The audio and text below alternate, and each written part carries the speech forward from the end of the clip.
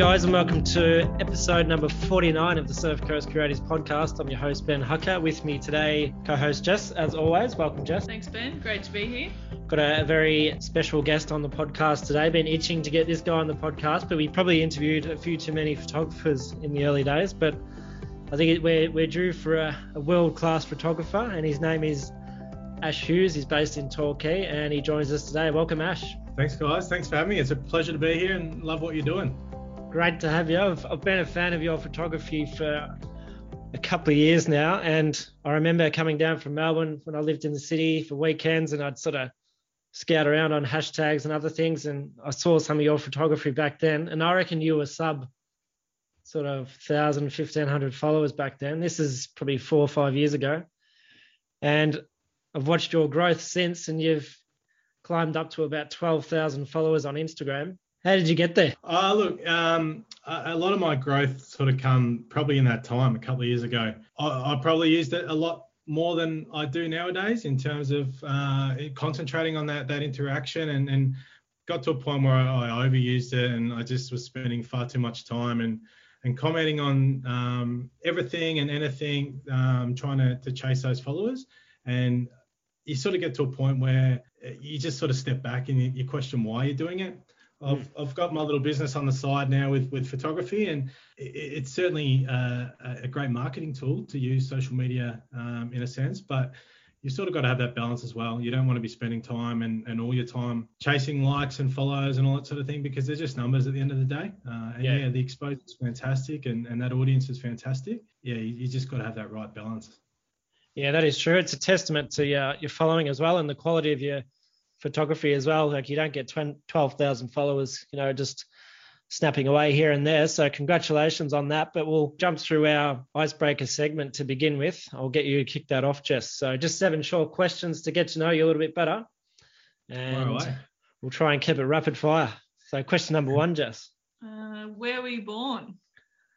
So I'm a Ballarat boy, born and bred. So I am 37 now, I think.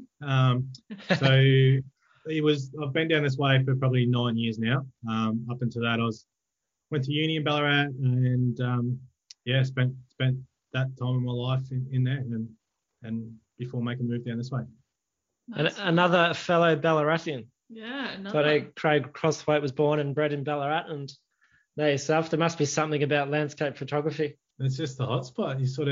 There's only so much you can do up there. Like, I'm not against Ballarat in any way, shape or form. I certainly think it's got better as a city since I've left. They do their events and culture really well up that way. But yeah, you sort of, from a landscape point of view, you're always coming down the coast when you're growing up as a kid, and that excitement of coming down and seeing the surf, or going to Bells, or driving along the Great Ocean Road when I first got my license. It was such a thrill, and to think that we can sort of do that every day now, 10 minutes away, is it's pinch yourself type thing.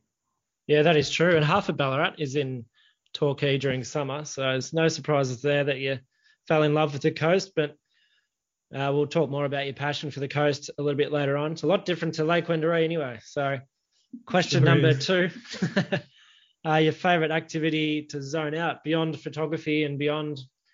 I know you run a small business as well, which we'll talk about, but look, it's probably where my photography started. It was my chance to zone out from the kids, or the kid at the time. I've got 2 now, but it was my me time to get away and see things. But look, if you're going past photography, I love my sport, any sport basically. I'll watch 2 flies run up a wall, if we can make a competition out of it.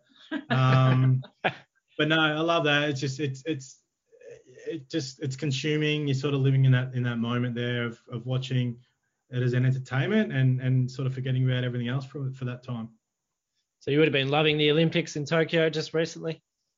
Yeah, going into it is a bit strange, thinking how's this going to work without crowds, but I didn't want it to end. At the end, it was thrilling, and to see Australia do so well, and some of the stories of individuals and the challenges they've faced to get there is fascinating. And it was run really well, and just it was fabulous to sort of see it get off without any hitches in the end. Yeah, it was fantastic, and a few new sports as well, like skating and surfing, and obviously trying to make the Olympics relevant still. But They got rid of Yeah, a few old hopefully. traditionals like wrestling and other sports. But yeah, it's good to see those sports, which made for pretty good TV watching anyway. Exactly. And it helped that it was in our time zone this time, or close enough, so we could actually see a lot of Yeah. That's the true time as well, and yeah. stuff. Question number 3, Jess. Are you a full-time or part-time creative?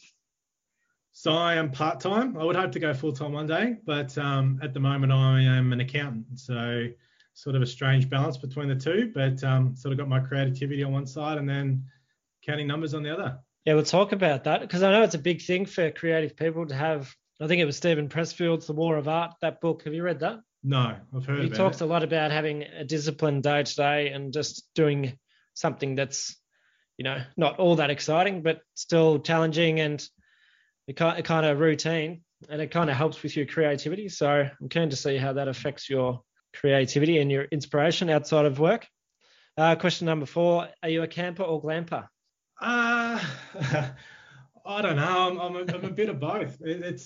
I love camping, and I guess a lot of the landscape side of things, it puts you in those landscapes in that situation. I've got a van set up that I can sleep in and cook out of and survive out of basically. But and we're currently in the process of planning a big trip for all of 2023 around Australia. So Oh, nice. I would say probably camping more so. Getting away and off grid is more my style.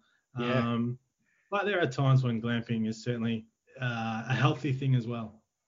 Yeah, that is true when you need a bit of pampering. And do you throw in the tripod when you go camping or?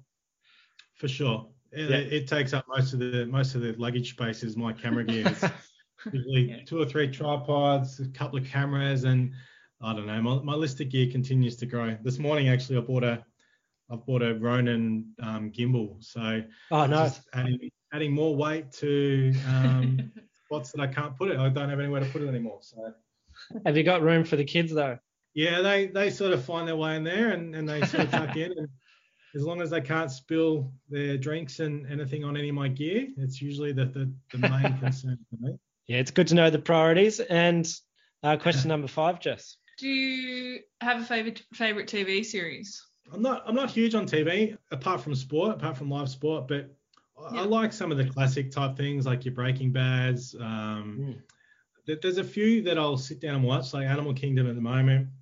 Sort of got into over the years. Yellowstone, I'm hanging out for the new season of that to come out with Kevin Costner. That's a completely weird cowboys and Indians type show, but it's fascinating.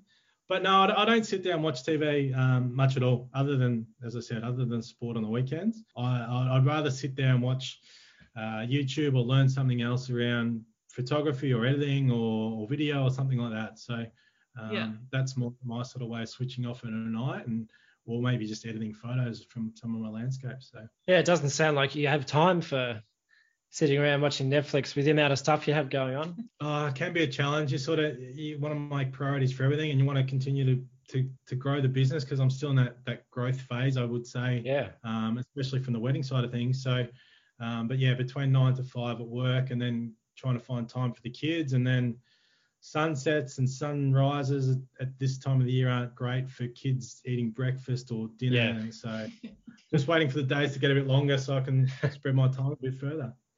Yeah. Very good. Keen to talk about that more too a little bit later on. But where's the first place in Torquay you go for a coffee? Not a coffee drinker. So there we go. No, I have to live through my wife in that one.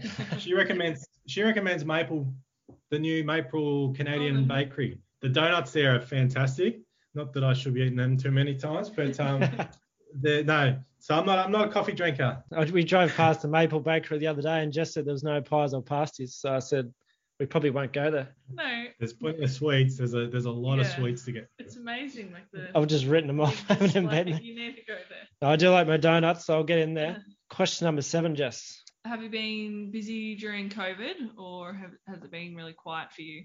Yeah, so look, I could probably talk about this for a little bit, and I might actually. It's for me, it's been strange. Like the lockdown started 16 months ago in March, and it took a little time for people to find their feet with what they were doing. So from a landscape photographic sense, I didn't have many sales at the time, but then the big lockdown hit in the second half of the year, my landscape sales went absolutely crazy, and like I couldn't keep up with them. So I think I'll put it down to people cleaning up their houses, knowing they're going to be there for a while, and sort of decorating their house once they realised their income was semi-safe and all that sort of thing. So yeah, it was fantastic. So fantastic in a sense for my business. I can't say fantastic from a situation with what's going on in the world, but the wedding side of it is kind of the same. Like, grateful's not the right word to use, but I was at a stage where the wedding season that's gone last summer was the first season I was out by myself. So I'd had 3 weddings the year before, which I'd basically thrown the feelers out to anyone that wanted a free photographer so I could build my portfolio. And during the lockdowns and that of last year, that was my time where I was supposed to be booking weddings based on what my portfolio was telling people. So I didn't really know where I stood. Come to Christmas last year, and we'd had so many weddings that were locked out and couldn't go ahead. It meant this huge rush on weddings for the second half of the season after New Year's. So the established photographers, wedding photographers who are out there, had all these clashes. So the overflow come through to me in a lot of cases. So I went from having maybe 6 or 7 weddings to having 22, I think, by the end of the season. Oh my gosh. So it's put me up a few levels from where I was expecting to be.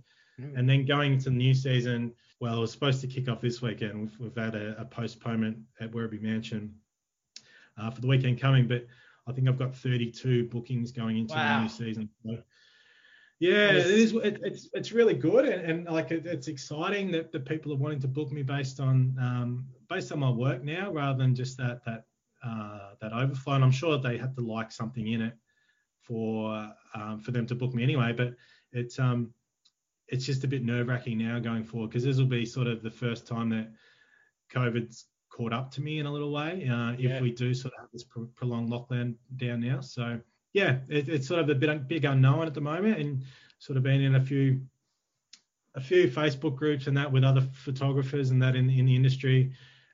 It's sort of on a knife's edge as to where it'll go from here. It's given me a bit of a boost in ways that I probably didn't want it to in the end, but yeah, it's been a bit weird to be honest. I think, the case for a lot of people. So, well, that was the end of our 7-question icebreaker segment anyway, but we'll stick on that topic for a second, because it's just crazy to hear that you got 32 weddings. So congrats on your progress there. And so 32 weddings, basically goodbye weekends, plus an accountant full time. Is it your own business as an accountant? No. So I'm a company accountant. So they're really flexible, and like I still work full time, but I work it over 9-day fortnights and everything. And so yeah, wedding season's full on. Like, I've only done one solid one to date, and like next season's going to be even bigger.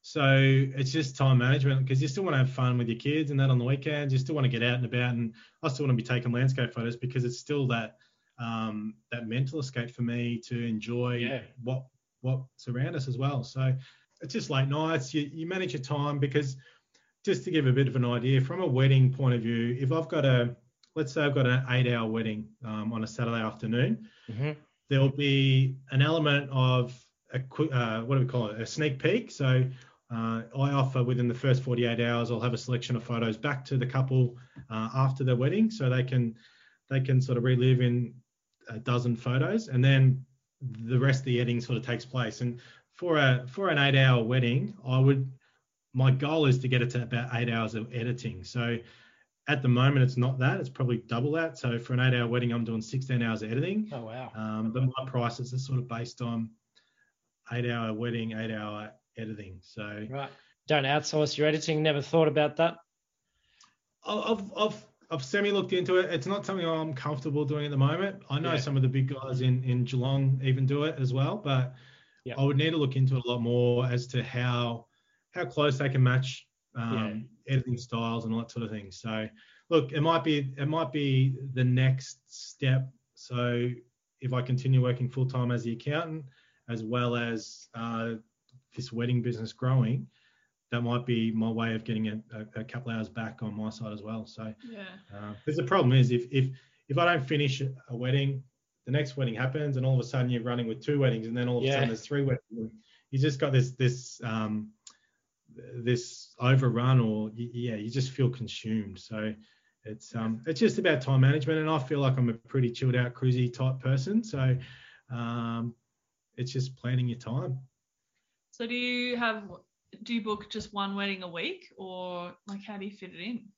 No, so like Friday weddings are becoming more popular. So I'd be happy to do a Friday, Saturday wedding, providing they're both local. If I had to travel for one and got home late from the Friday, or had to travel somewhere early Saturday morning, like I've got a couple of Phillip Island, King Lake, so there's somewhere I travel. If I'm doing that sort of thing, I wouldn't book one the day before or day after, because one, it's just too taxing on me because I'm traveling a few hours, then doing a full day shooting, and then traveling back.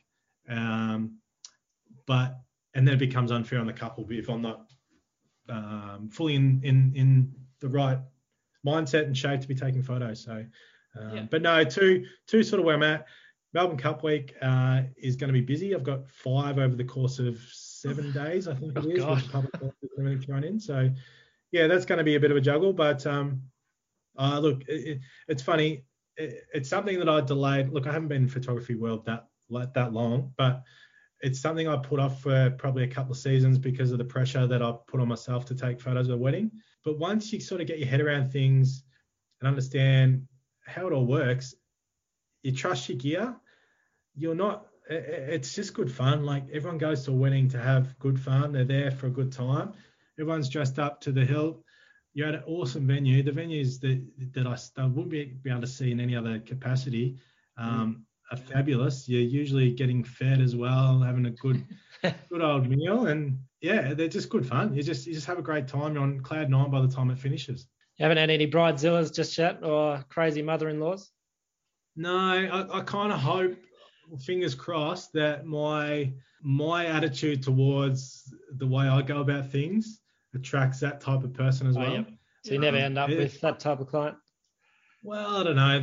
They're out there somewhere, and I just hope that I can sort of reel them in, or I'm professional enough to stop something before it gets to that stage. So it's funny, like just talking about that, like from going back to Instagram, from a marketing point of view, I find it, from a free marketing tool, it's amazing. But in terms of weddings, what you put out there, what you post is usually the type of wedding that you'll attract back from an inquiry point of view. So I try and have that element of outdoorsy and just the nice winery, the nice beach, the nice something that sort of ties into my landscape photography, which is my background anyway. So, and usually that's the type of couple that I'll attract. I was going to say, looking at your landscape photos compared to your wedding photos, they are very similar.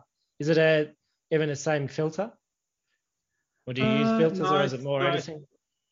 So I've got my own presets that I set up through Lightroom, and it's probably the skin tones that are the hardest part, because oranges, when you're editing, oranges and skin tones can make a person look really funny really quickly. So you've got to concentrate on that and keep everything around that part normal. So I've got a set of presets that I use in Lightroom to edit that is a different set that I'll use for my landscapes as well. So I saw some of your wedding photography. We're getting married in October, and December, I should say. The baby's coming in October. Getting confused. It's Jess has proven to be quite the bridezilla so far. But joking. Where are you guys getting married? Bellbrae Harvest. Oh, nice. Have you shot out there before? No, I've got a couple coming up there in November, and I've got one next door in a private property as well. So looking forward to it. Oh, nice. Yeah, we can't wait for our date, and fingers crossed it goes ahead. But we've covered a bit of your photography there. We'll come back to it at the end of the pod. But just going back to your origins as a creative, is photography something you studied at high school and then university, or it sounds like you studied accounting or business at uni? Was it something you were always interested in as a kid, or has it come about as an adult? It's certainly not something. It's definitely an adult. It's not something I had as a kid. I never studied it through high school. We did offer it and had the old film and all that Damascus in Ballarat, but I never did that. A few of my mates did, and sort of look back now, and I don't have any interest in film at the moment, or at all, because I was never really interested in it back then. But I kind of have this urge to find out a little bit more, other than just for an understanding of it, really. Not to shoot in or anything like that, but no, my interest, I think, I sort of thought about this a few times, is before kids, we used to travel a lot. We used to go overseas quite a bit, and we'd go 5-6 week holidays every year, just trying to get to some of the exotic places around the world. So I always had a camera that was a little bit better than basic. But then when our daughter came along, so she's 5.5 now, we went on a trip to the States 4 years ago when she was 18 months. So we got off the plane, we had a hire car, went straight to Walmart where I'd done click and collect, and we did this road trip of camping. So I had all the Walmart camp gear, just a tent, all the cooking gear, and we went through national parks, camping through them with an 18-month-old. And it was absolutely stunning to go through California, through Nevada, like Death Valley, Yosemite, up into Utah to some of their big desert parks, Zion and Bryce and Capitol Reef and Moab. So it's got Arches and Canyonlands and all those places, Monument Valley. And it was a photographer's dream. And I look back at that time, and I never really had the gear that I wish I had now. I never really had the understanding of editing. I never really had the understanding of file management, which is probably my biggest regret, because I could still look back on that if I had the raw photos and files from those trips. But it was really the trip that I come back from. And at the time, I was getting some coaching with my HR manager at work, and I was also in a part of a leadership course which really focused on strengths. And my strengths were beauty and excellence, which is not really accustomed to an accountant. No, maybe the excellence you could tie back, but the beauty part is not really what you would associate with an accountant. So it just was a collection of that sort of thing. And then I just felt a little bit lost as a dad at the time. The time was taken up by Eva, our daughter. And through that coaching and that, it was sort of that directive that go out and do something you enjoy. And I'd hurt my back a month after she was born, and I spent thousands trying to get that right. So I couldn't get back out in the water like I wanted to do, and picking up a camera and doing that was sort of my next best thing. So it's just grown from there. And after that American trip, I bought a drone. I think I bought as a Christmas present for myself, and then made a pack for 2018 that I would post the photo every day to Instagram, which I really didn't use up until that point, to keep myself doing that me time. So getting out and about, exploring the area, and things just grew from there. Like people started liking them, people started buying photos. I won a couple of competitions, and which sort of got the wife on board, because we got a night at the Pole House down at Fairhaven. And so it's just,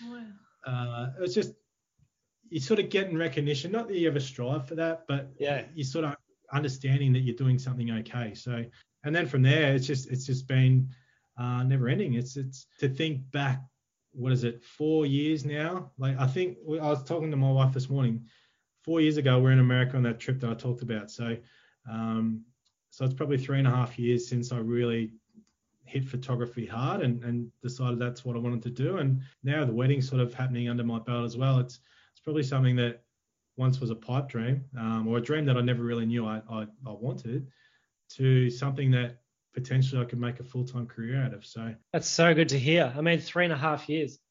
I would have thought, you've been taking photos since the age of 13 or something, back with the Pentax camera, or you've only been at it for 3.5 years. So said before, you're age 37, so about 33, 34 is when you really started to hit your straps. Because I think it's a big question with a lot of our listeners, is it too late, or I'm not young enough anymore, all those different questions that go through their mind. But there's proof in the pudding. You've done it in 3.5 years and got to this level where you are today. Look, it's all about just getting out there and using your gear, understanding your gear. The more you do something, like you talk like sport, I'll use an analogy. You're in form when you're playing sport. it's the same with a photographer, and it sounds silly, but the more you're out there doing it, the better your eye becomes to spot something. Like at the moment when we're sort of in and out of lockdowns, like a roller coaster, I'm not heading out to take them landscape shots often at all. So the first time I'll go out after a break, I feel like I don't even know what I'm doing for a portion of it as well. So it just feels like I've got to get back in form, or get my eye into form, as a cricket analogy. Yeah.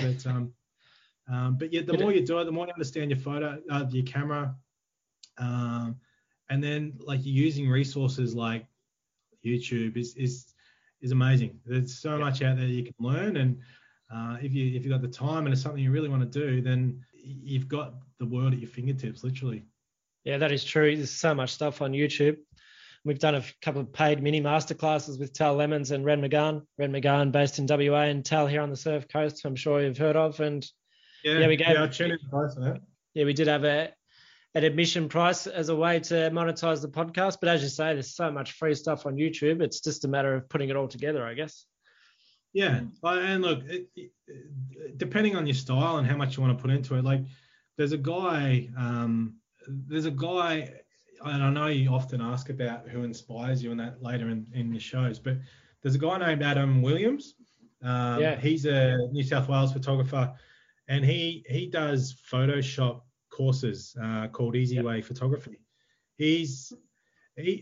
For me, it's those type of people that inspire me, that want to teach others. And a lot of what I know in Photoshop is due to him, and it's not because, well, he is a whiz at the whole program. He's a certified whiz, I think, of it. So, but he starts for the dumbest person out there, basically, which was once upon a time me. And you don't feel overwhelmed that way. So you start because look, I've got plans to sort of do, if we do go on this trip for 2023 around Australia, I want to do a bit of a YouTube thing as well, and start doing the video editing. And what I see often is there's a level of assumption in videos when people are trying to teach you something, which is not always the case. Like for me on that trip, four-wheel driving is not something I know a lot about. So I want to try and teach people the basics of everything that I'm out there doing as well. I don't want it to consume my holiday or anything, but I want to be able to tell people a little bit about things that people just assume that you know. And it's the same with photography and Photoshop or editing or whatever. People assume that people know a little bit when that's not always the case. And I reckon Adam does it really well. He just focuses on a certain part of Photoshop that you can do really, really well, and change your photos from being 7s to 10s. I thought I'd give him a shout out because he's sort of changed the way I look at things. He's brilliant, Adam. I've done 2 of his courses. He focuses a lot on Photoshop. Yeah, the beginner's essential and something else. And just to learn Photoshop that way, you could kind of go through it at your own pace, and videos are about 10 to 15 minutes long each module. It was perfect. I did it over Christmas holidays about 2 years ago. So it was a lot of fun. He is great. I still use his techniques, and his little pockets of Photoshop that he taught through those programs, I still use all the time in my editing. I was going to say he's pretty heavy on Photoshop. So like in comparison to doing a wedding and having a gallery of say 50 images, Adam will focus on one image and make that a marquee image. How do you cope with that? Like I gather you can't be as detailed as Adam for galleries and even shots on the coast. Exactly right. Like I think your computer would die pretty quickly if you were putting anything in there. And I think from a time point of view, you'd still be editing one wedding 3 years later. So so from a wedding point of view, like an average wedding, I would bring home 2,000 photos.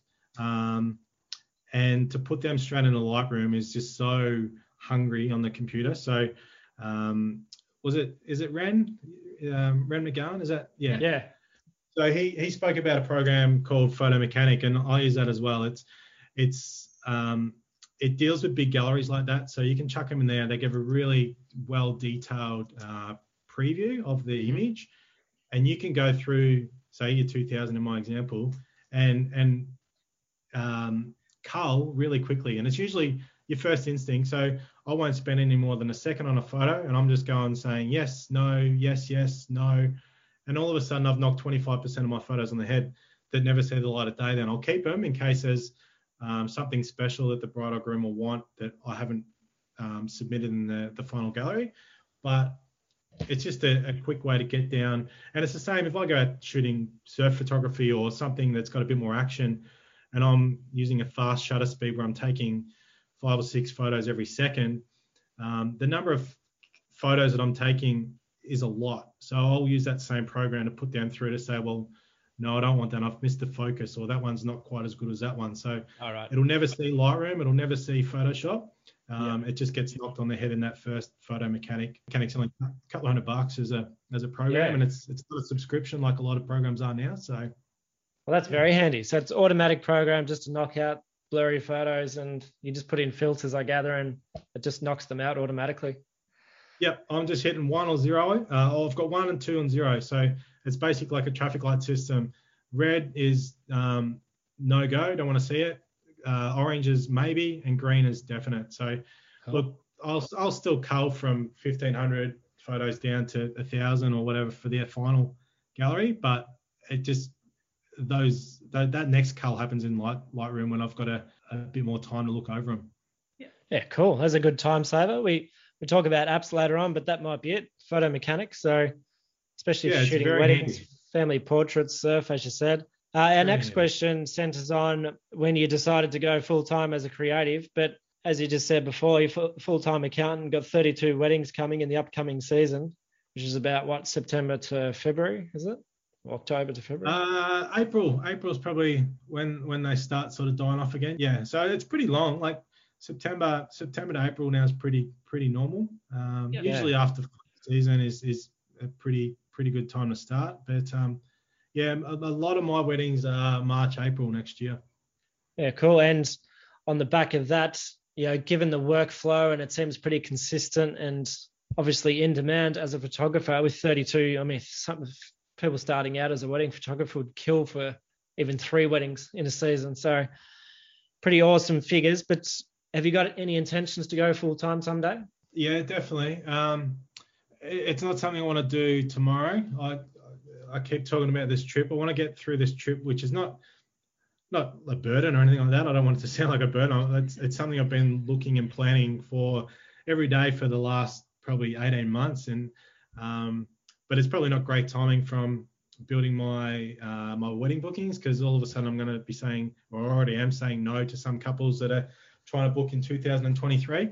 But yeah, once it sort of comes back from that, COVID's probably scared me a little bit, because in the wedding industry, like at the moment, we can't have weddings. So it was like a wake up call at the right time for me, because I would just sort of hate to think where I might have been if I had been a few years ahead of where I currently am. So you hear stories and you know of people and that are in that situation, and it's heartbreaking, because for me, I've still got that full-time job that I can rely on. And I think there will always be that element where I would like to call photography my full-time role and accounting my part-time role, if that makes sense. So, but I'm still a few years away from that. And look, in a way, I sort of think about it sometimes, and I think about it a lot. I'm just a curious person. I think it's just anything that I just want to understand how things work. But yeah, I sort of think, like, if I didn't have my accounting gig, would I go at things harder in my photography business? Because that is what butters my bread at the end of the night. Am I holding myself back by continuing to do that and just sort of doing things at baby steps? But look, with the family and everything like that, it's probably the safe option at the moment, and one that I'm super grateful for. So yeah, for sure. And yeah, it's funny hearing, some of our guests are young and single, and they can go at it a bit harder in terms of full-time or part-time, but you've got those family considerations. You've got two mouths to feed, 3 mouths to feed, basically. So yeah, there's those considerations. So I guess for you, it becomes more of a long-term planning thing, a bit more of a strategic thing. Yeah, and like with weddings, because like I keep talking about weddings, but landscapes as well, I can do them of a weekend, and I know it's my personal time, and that's supposed to be the time you rejuvenate and all that sort of thing, but I can do them of a weekend. I can do landscapes for sunrise and sunsets before and after work. So I can dip my toe in the water pretty heavily without it affecting my 9 to 5 job. So it allows you to build that business really well, because I don't do a lot of commercial shoots. I have done them in the past, and it's a little bit more structured than what I'm used to. I just like the natural side of a wedding and just things happening in the moment without it being too set up. And it's the same with landscapes. Like, you're out there chasing the elements and you don't know what it's going to be until you're out there half the time. So Yeah, that I is enjoy true. that spontaneous, can't even say the word, that spontaneous side of things. Yeah, it's something you came across on Craig Crosswaite's podcast as well, just getting out there consistently and doing it and showing up day after day. Romy Roach as well, another surf photographer. Half the time I'll go out there and you sort of remember the reasons why you're out there in the first place. And to me, that was just getting out and having that me time. And I won't even get my gear out half the time. I'll just enjoy where I am. When that might be Torquay Surf Beach, it might be standing on the 12 Apostles on a freezing cold morning. And I think as soon as I lose that, and sometimes I do, sometimes I go out and I've lived the whole sunrise through the back of my camera. And I get back in my car and I'm like, what am I doing? Like, it's, I might sell an image of that, but I didn't even enjoy the sunset for what it was. No, sunrise for what it was. So I'm really conscious of that. And being out in the elements to see the sunrise is one of the best things you could do, I think. Yeah, we kind of forget to be in the moment sometimes, especially as a photographer, and because you're so dialed into your gear and, you know, what your shutter speed and your aperture and other things. And just on that subject, we covered some software there, Photo Mechanic, but what's your gear setup just for photographers that are tuning in? Yeah, so I jumped from Canon to Sony at the start of last year. So I run the A7 IIIs. I've got 2 of them now for my wedding, and they're great. They seem like they're ahead of their time. They haven't actually brought out a direct next model up type thing, and they've been out for 4 years or something now. So, but they when they were introduced, Canon was sort of lagging behind in the mirrorless world, and mirrorless just means that the sensor isn't there, so you can get you can get the same results for a full frame camera in a lot smaller package, lighter and everything like that. So it's just a great piece of kit, and especially for weddings because of the eye tracking and that. So I've still got my old Canons and that sitting in the cupboard, but they never really see the light of day. They go to every wedding with me just in case something happens. Yeah, plan B. It gets back to just trusting your gear and making sure you've got plan B, as you say. But so I run that, and it's probably a bit unusual from a landscape photographer's point of view, but my lenses are all primes now, apart from the 150 to 600 mil, which is my super long telegraphic Sigma lens. But all my other lenses are prime that I'll use in both landscape and in weddings. So I don't have any zoom lenses apart from the big telescopic one. That's interesting. And what's your go-to prime? Probably the 55. 55? It's a 55 Sony Zeiss. I'm not huge in the wide angle. Like I don't mind it, but I just feel like seeing things zoomed in that little bit that further with a 55 or 85, you change your perspective. So, and it's not as common to see that. You sort of the greater your focal length, and when I talk about focal length, I mean how wide the lens will be looking. So will you see this wide landscape? The longer you go with your focal length, you're getting a more narrow view of the world. So, and when you do that, you're kind of compressing the image. So when you see a really big moon or a really big sun, that's usually done through a longer lens, longer focal length. So I like doing that because you can bring things into perspective that you wouldn't see through a wide angle. I still got a 24 millimeter Sony wide G Master lens, but I don't think I use it anywhere near as much as what I did when I first started out with landscape photography. So even your landscape photography, you prefer that tighter focal length, so about 55 and beyond. Wow. I would have assumed big, wide, widescreen, wide angle, 12 millimeter. No, it's a little bit like different, and it's the same with aperture. And I don't want to get too technical because it's not fully a photography podcast, No. but the aperture, I'll rarely go above f11. Oh, wow. And when I talk about aperture, so aperture, the lower the number, so if it's a f2, for instance, that means that you're going to have a really small focus. So if I was focusing on the eyes, the ears behind you would almost be out of focus. And it's where you get that really blurry backgrounds and really dreamy sort of vibes. I'll shoot landscapes anywhere from f2 to f6-ish pretty regularly. Wow. And bump it up to f11. I probably wouldn't go any higher. If I was really lazy and I wanted to get a little bit of slow motion in, I'll go to f16 rather than busting out the filters and ND filters. But there's very few occasions that I go that high anymore. It's I don't know. It's just the way I do things, and I really like the focus to be on certain elements of the picture rather than the whole picture. Plus, I've got the drone that I use as well, which probably takes up half the photos I take. So that's the DJI Mavic Pro 2, which again is a ridiculous piece of kit. It's probably the size of a dinner plate when it's fully extended, and the images you can get, like I've got a picture just to the right of me at the moment, which is about 1.5 meters by 1 meter wide, and it's crystal clear. You can see the surfer in it, and it's amazing. So I think I saw that. Was that one on your Instagram? It was. It's just looking straight down off the sand. Pretty sure I saw that last night. Doing a bit of research. It's good to see some of your drone shots coming through, actually. I guess, Jess, I'll pass it over to you to ask about challenges. Just go into a bit of what has been your biggest challenge as a photographer so far. Yeah, look, COVID's been, as I said before, it's been a bit weird. From a business point of view, it's been okay, but from me getting out and about, it's certainly knocked that on the head a bit.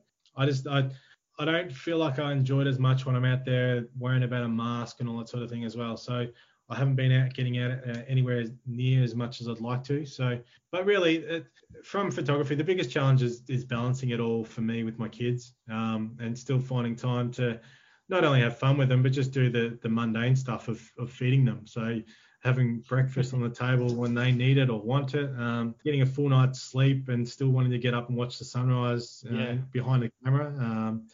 Or dinner time at the moment is smack bang when the sun's setting. So it's hard because you can get away with one or two, and then all of a sudden the wife's sort of pulling you back in line, while saying, hang on, you've got a couple of mouths here to feed, and where's Dad? Not all on my feet. So yeah, because before you know it, they're in bed, and the hour or two that you get to see with them every night, you don't get because you're out and about. So I'm longing for the longer days.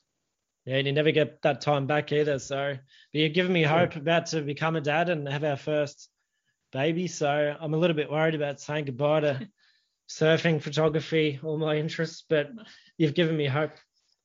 That's your me time. Just say that's your me time.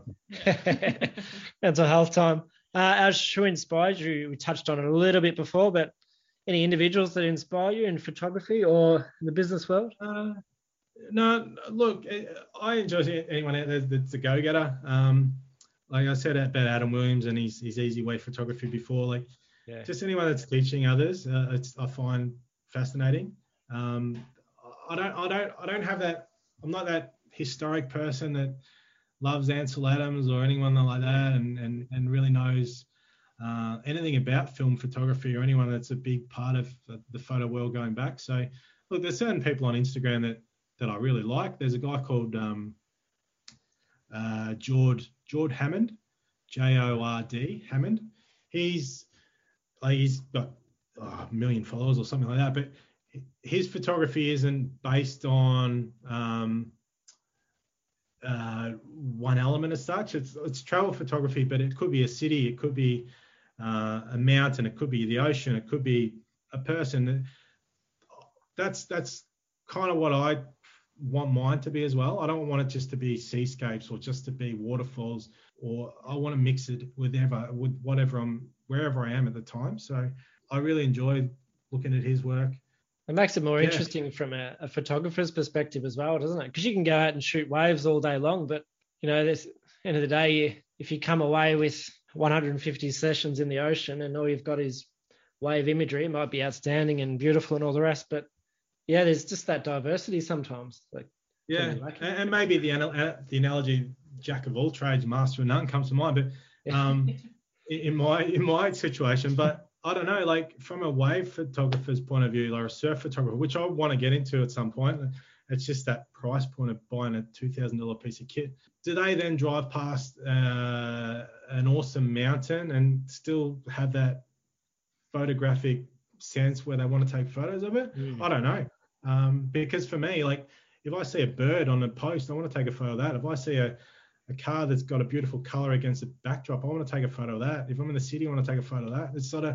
It's whatever tickles the eyes, if that even makes sense. I don't know, but yeah. I've always wondered about that with guys like Chris Burkhardt in North America, based in California. I've watched a lot about his story, and yeah, he actually started out shooting products for Microsoft, and I just go, wow, Chris Burkhardt used to shoot for Microsoft. Like, it's just crazy to think that, given the quality of his landscape photography. Yeah, like he's look, I love his photography and it's amazing, but his life in general is inspiring. Like what he does, and like he's cycling expeditions across Iceland in the middle of winter, and crazy. So I'm riding around Yosemite the other day on a 40-something degree day, and you just an amazing life, which he's worked hard for. Like these things don't just get handed to people. He's worked hard to get to that, and he deserves every bit of it. But yeah, you can just dream sometimes of what he's doing.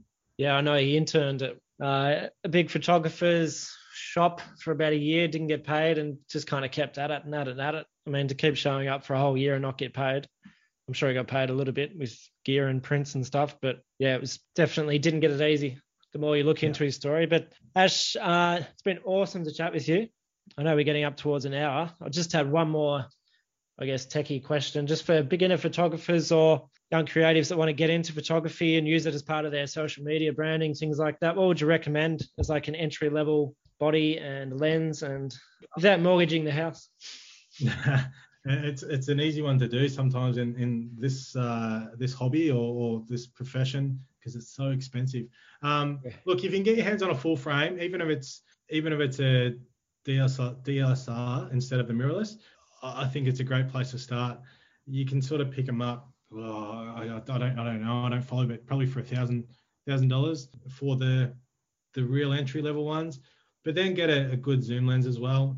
No matter really what your kit is, it's just about using it really. So just understanding what the different controls do. So go out there and shoot with a fast shutter speed compared to a slow shutter speed, and understand what that does with the light, because it's all about understanding light in photography. That's really what it comes down to, and what makes a good photo. So look, I'm still learning how to do that myself, but yeah, understand what the aperture does with focus, like what you can focus on, what a smaller number aperture will do compared to a high number aperture, and then things like your ISO and bringing more light into. But if you're bringing more light in, makes it grainier.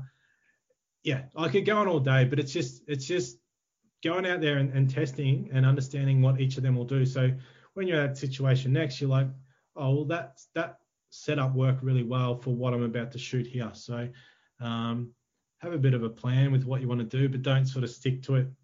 Look, I as I said before, I could probably talk all day, but things like tripods and that I find are really great. Yeah. But at the same time, I find a tripod can be a bit of a restriction at times, because people set up and they get their tripod in this one spot, and that's where they'll stay with their tripod. They won't move around. So for me, I've got two cameras, so I can sort of set one up and then walk around with my other camera. But I would suggest walking around, trying out different framing and different shots to see how that works, because things move pretty quick then in the landscape world. So, and that way you're not as restricted to just having this tripod and making sure it's balanced and everything. You can do that all in your hand. So obviously a tripod works when you need a slow shutter and you need it to be steady and all that sort of thing. But just get out there, just practice your editing if that's what you want to do as well. Editing is such a big part of what photographers use as well, and sometimes it's a bit frowned upon, but I would say it's just as important as taking the actual shot in a lot of cases. Yeah. So we go to the gym to, exercise the muscles and all the rest, don't they? And they take time to build. It's the same with photography, consistently showing up and just not being afraid to push the dials. So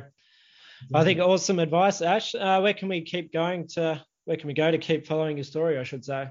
Yeah, so ashhughesphotos.com is my website, and that's sort of got my wedding info and family photo portraits and landscapes if you want to buy anything as well. But then there's Ash Hughes Photos on my socials and Ash Hughes Weddings for all my wedding stuff. I keep them separate, sort of cross-promote a little bit because I've got a bigger audience on my landscapes, and you never know who's out there getting married. So, yeah. It sounds like you're booked out for the season ahead, so... Oh, I've still got a few few weekends free. So couple of half days in there somewhere. No, I've got quite a few actually. It sounds like a lot, but when you sort of put a Friday and Saturday wedding together, it frees up a few more, which is you never really know who's needing a date or who needs postponed weddings with all them happening at the moment. So yeah, that is true, and I can't wait to see some footage of the 2020 road trip as well. 2023, I should say.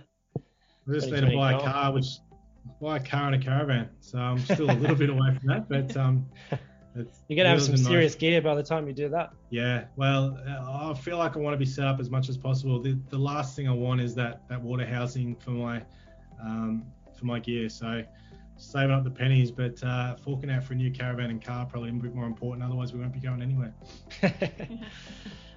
Jess, where can we go to all things Surf Coast Creatives as well, just before we wrap up? So you can head across to the website surfcoastcreatives.com or find us on Facebook and Instagram, Surf Coast Creatives, all one word. And you can check out other guests that have come on that podcast. Yeah, we'll have to get you into our Facebook group as well, Ash. I don't know if you're already there, but people might have some follow-up questions after the podcast. So we'll send you a link, an invite. But otherwise, surfcoastcreatives.com for the website and subscribe to our email list. But Ash, awesome to chat with you. Such a big story. I can't believe you started photography 4 years ago. It's just crazy. A lot of people will just be going, how?